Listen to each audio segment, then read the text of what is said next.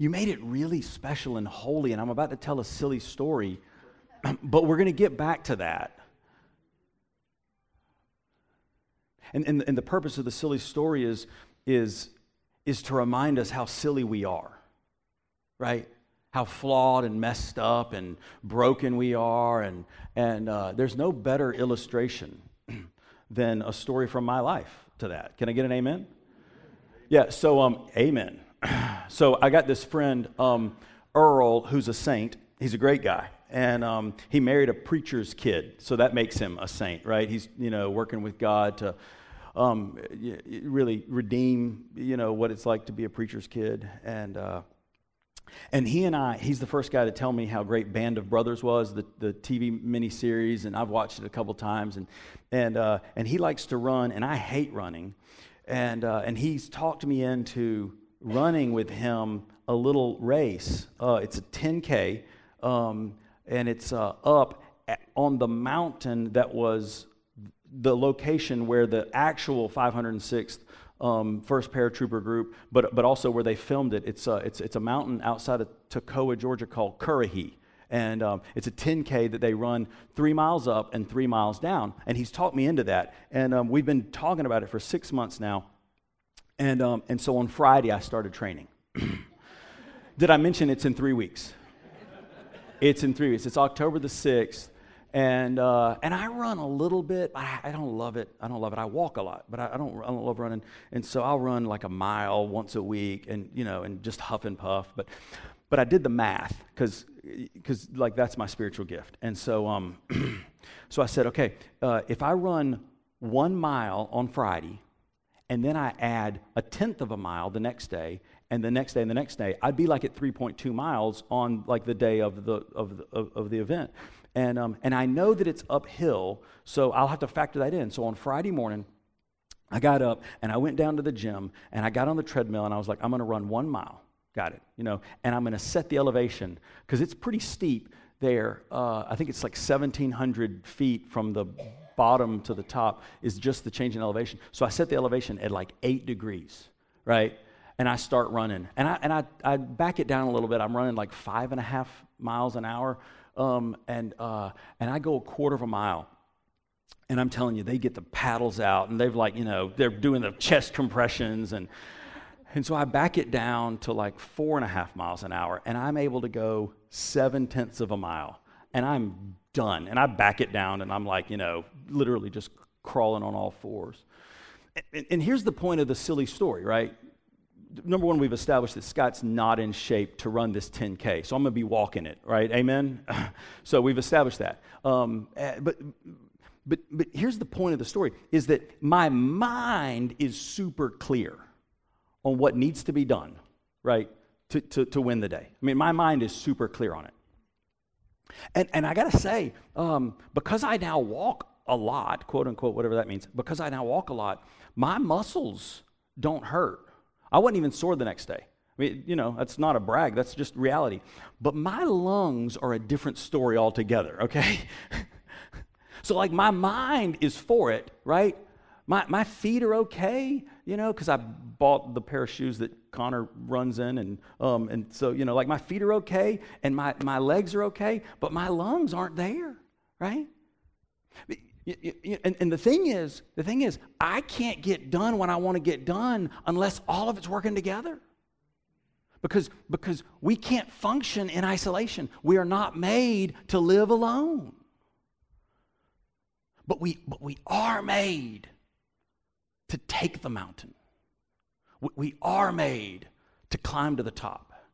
And to keep climbing. And so I'd like to tell that story and get back to really the holiness of what it means to be in this room. If you would join with me as we read the Bible together, it starts in 1 Thessalonians chapter 4. I'll read a few verses and then I'll sort of skip around, and there's a lot of Bible to be read today. Turn with me as we seek out God's direction for our lives. And even not just God's direction, but God's method for our lives to achieve the direction. And this is what he says here. So then, brothers and sisters, we ask and encourage you in the Lord Jesus to keep living the way you already are. and even do better in how you live and please God, just as you learned from us. You know the instructions we gave you through the Lord Jesus. God's will is that your lives are dedicated to Him. And then it trails off there. Paul immediately explains that he's referring kind of first to sexual immorality. I mean, he says that one of the first ways that Christians are supposed to set themselves apart from the non-believing world is how they live with their bodies, right? But he continues and says this later on in the next few verses. God didn't call us to be immoral, but to be dedicated to Him. Therefore, whoever rejects these instructions isn't rejecting a human authority. They are rejecting God, who gives His Holy Spirit to you. See, so what we get here is that God has given us a divine purpose and has given us the Holy Spirit as the power to achieve it. God has given us a direction, but has also given us the method and the energy by which to achieve it. He says this in Philippians 2, verses 12 and 13. Therefore, my loved one, just as you always obey me, not just when I am present, but now even more while I'm away, carry out your own salvation with fear and trembling. God is the one who enables you both to want and to actually live out His good purposes. Again, a reference to a divine purpose, but also a reference, though he doesn't say the words, to the Holy Spirit. What does it say? God who enables you both to want and to actually live out His good purposes. That's just parentheses, Holy Spirit is what he's talking about right there. And then he says, one chapter later, the goal I pursue is the prize of God's upward call in Christ Jesus. And that's it. And we're good. He's given us a purpose, and He's given us the Holy Spirit, and we're good, right? I mean, here's the thing. Every Sunday morning, by this many minutes into the sermon, at this point, I've usually asked some question that needs to be solved. I've usually, or the world has usually encroached on us and created some challenge that needs to be addressed, or at minimum, there's some tension in what the Bible's saying that needs to be addressed. But this is pretty straightforward and cut and dry. I mean, He's given us a purpose, and He's given us the Holy Spirit, and so we're good, right? We're good, except that in my flawed human nature, I'm going to try to do this by myself. Which again, if you don't read but just a few select passages of the Bible, that's going to be where you go. I mean, I literally just read a bunch that said, like, it says, he says in Philippians 2, work out your own salvation. That sounds individual. You know, you, brothers and sisters, go and do right. And don't mess up. And especially don't mess up when it comes to sexuality and immorality. Don't do right. I mean, it sounds like he's talking to an individual. Could it be that the tension isn't in the text? Could it be the tensions in my heart, which would lead me to try to do this by myself? And the fact of the matter is, I can't. I can't. I see the numbers on the treadmill display, and my mind says, I can do that. It's just a mile. But I can't. I can't do it without you. I can't do it without us. I'm going to give the students in the room a little preview of what Charity's got going on tonight and next week.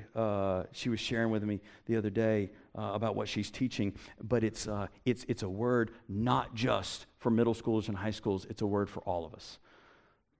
It's 1 Corinthians 12:12. This is the picture of what it means to be pursuing this divine purpose together. Christ is just like the human body. A body is a unit and has many parts, and all the parts of the body are one body, even though there are many. We were all baptized by one Spirit into one body, whether Jew or Greek or slave or free, and we all were given one Spirit to drink. Certainly the body isn't one part, but many. If the foot says, I'm not part of the body because I'm not a hand, does that mean it's not a part of the body? What's the answer to that? No. If the ear says, I'm not a part of the body because I'm not an eye, does that mean it's not a part of the body? What's the answer to that? If the whole body were an eye, what would happen to the hearing? And if the whole body were an ear, what would happen to the sense of smell? But as it is, God has placed each one of the parts in the body just like He wanted. If all were one and the same body part, what would happen to the body? But as it is, there are many parts, but one body. So the eye can't say to the hand, I don't need you. Or in turn, the head can't say to the feet, I don't need you. Instead, the parts of the body that people think are the weakest are the most necessary. And he goes on in amazing fashion and describes the various parts of the body and the various categories of the body and why we cover this and why we don't cover this and why we honor this. And it's beautiful. And his point to all of it, and I can't read it all, we'll run out of time. His point to all of it is we cannot separate ourselves from the body. I mean, imagine for some of us in the room, imagine to be a young set of eyes again, right? Because mine are so bad now, right? Imagine to be able to see crystal clear, up close and far away. And to think, I don't need anybody else. Because I can do my job by myself. But what good is it to see clearly up close and far away if you can't go anywhere without the legs and the feet that carry you there? Or what good is it to even be able to see it wherever you are and not be able to interpret what it is you're seeing without the mind that takes the complete mystery of how God has made the universe and takes the little electrical frequencies that are entering into the mind and translated into the 4K color that we can see. I, by myself, cannot do what I need to do without all of you. I heard in his own words this week a fellow named Andrew Card repeat the sentence that he had said on that fateful morning. He had turned to his boss as they were sort of organizing their day, and he had said, this should be an easy day. That's what he said to his boss. And I don't know if you remember Andrew Card's name. It's not a terribly memorable name, but the day was memorable, and his job was memorable, and his boss was very memorable. Andrew Card was the chief of staff to the President of the United States on September 11, 2001. And all they had to do that day was go and have the president read some children's books at the elementary school in Sarasota, Florida, where they were that day, and then talk about No Child Left Behind. That's all they had to do that day. And then they were going to fly back and get back to running the country. And of course, it didn't turn out to be an easy day.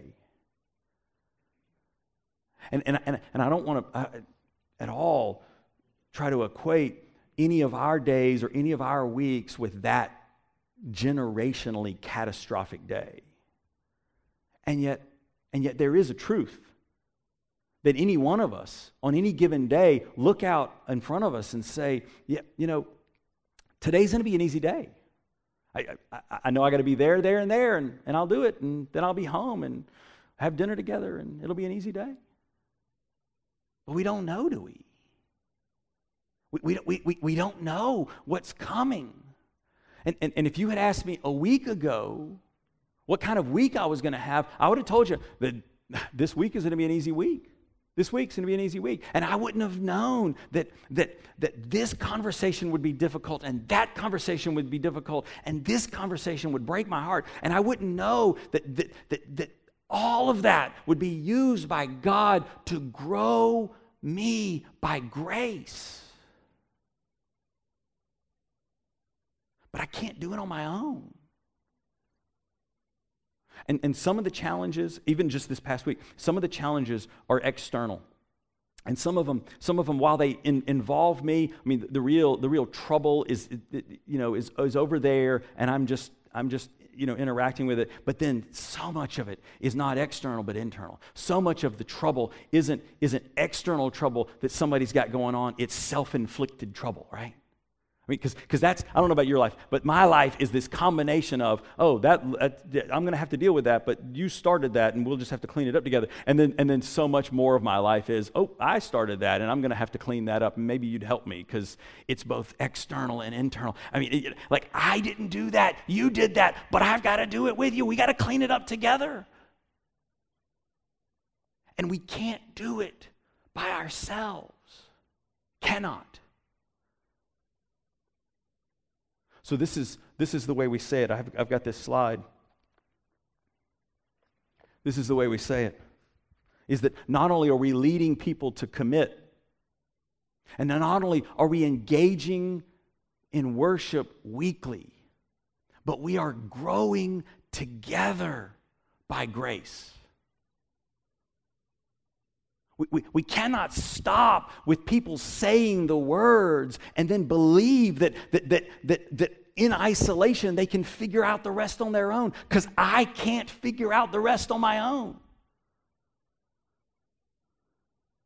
We as a church and we as individuals are moving from one step to the next.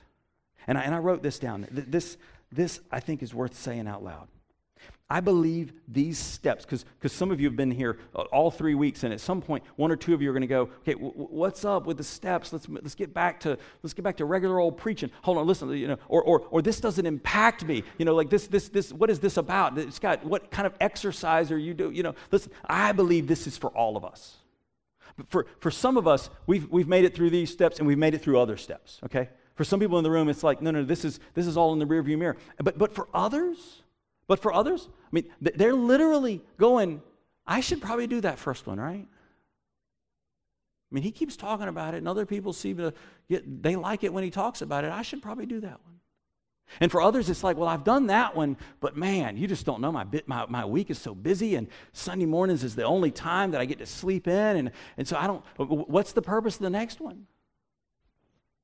This is for all of us. And even the arrows, Jesse pointed this out to me, even the arrows are significant. The arrows remind us that some of us are in between, in transition. The arrows remind us that some of us haven't all figured it out, and there we are, caught in between, but we're still moving. God's still working with us, and it happens together. I close with this quote. This is from John Wesley in a letter he wrote back in 1760, because that guy, timeless.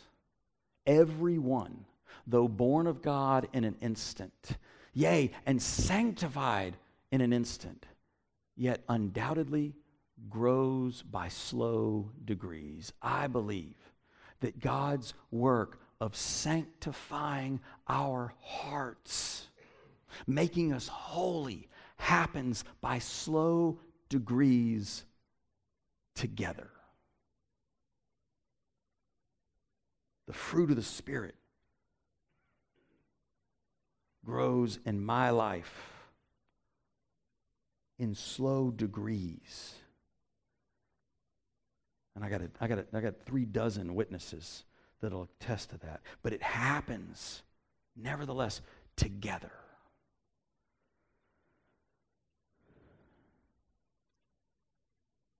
Let's pray.